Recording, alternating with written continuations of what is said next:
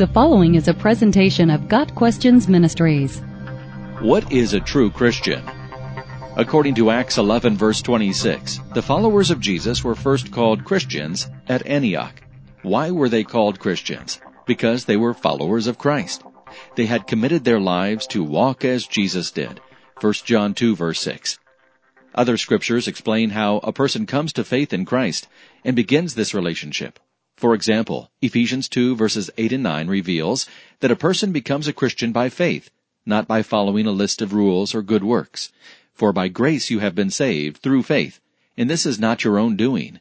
It is the gift of God, not a result of works, so that no one may boast. A true Christian has faith in Jesus as the Savior. Romans 10 verses 9 and 10 says, "If you confess with your mouth that Jesus is Lord, and believe in your heart that God raised him from the dead, you will be saved. For with the heart one believes and is justified, and with the mouth one confesses and is saved." A true Christian is unashamed to say Jesus is Lord, and believes Jesus was resurrected from the dead.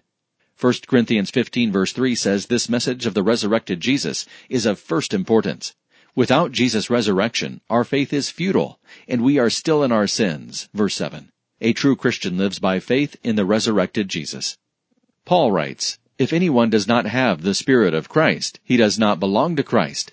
The Spirit himself testifies with our spirit that we are God's children." Romans 8 verses 9 and 16. A true Christian has God's Holy Spirit living within. The evidence of a true Christian is displayed in both faith and action. If anyone is in Christ, he is a new creation. The old has gone, the new has come. 2 Corinthians 5 verse 17. James says, "I will show you my faith by my works." James 2 verse 18. Jesus put it this way, "I am the light of the world.